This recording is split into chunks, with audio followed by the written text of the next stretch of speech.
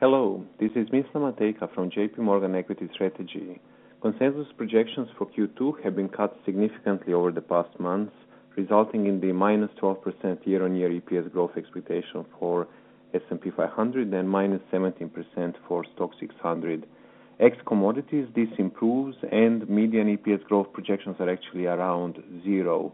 At the same time, Q2 activity was overall robust, with global PMIs in expansion territory and consistent with sequential EPS growth.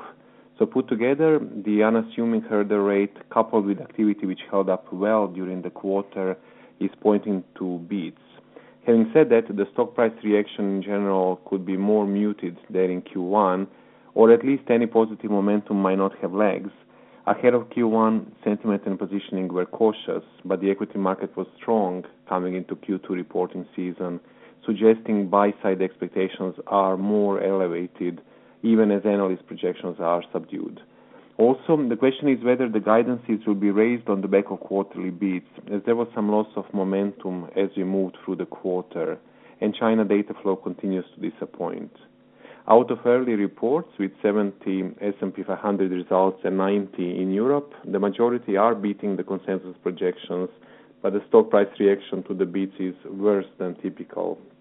For the full year 2023, S&P 500 EPS growth rate currently stands at minus 1%, down from plus 3% in January, and Stock 600 at minus half, down from 2%.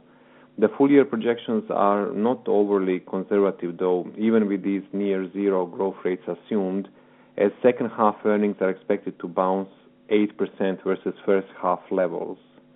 If in second half the PMI momentum loses steam further, China activity stays disappointing and pricing power erodes, all of which we subscribe to and the leading indicators are pointing to, then EPS growth projections are set to move further down, with EPS revisions bound to spend time largely in negative territory. Research clients of JP Morgan may access my latest research report on JP Morgan markets for further detail. This was Mislav Matejka from JP Morgan Equity Strategy. Thank you.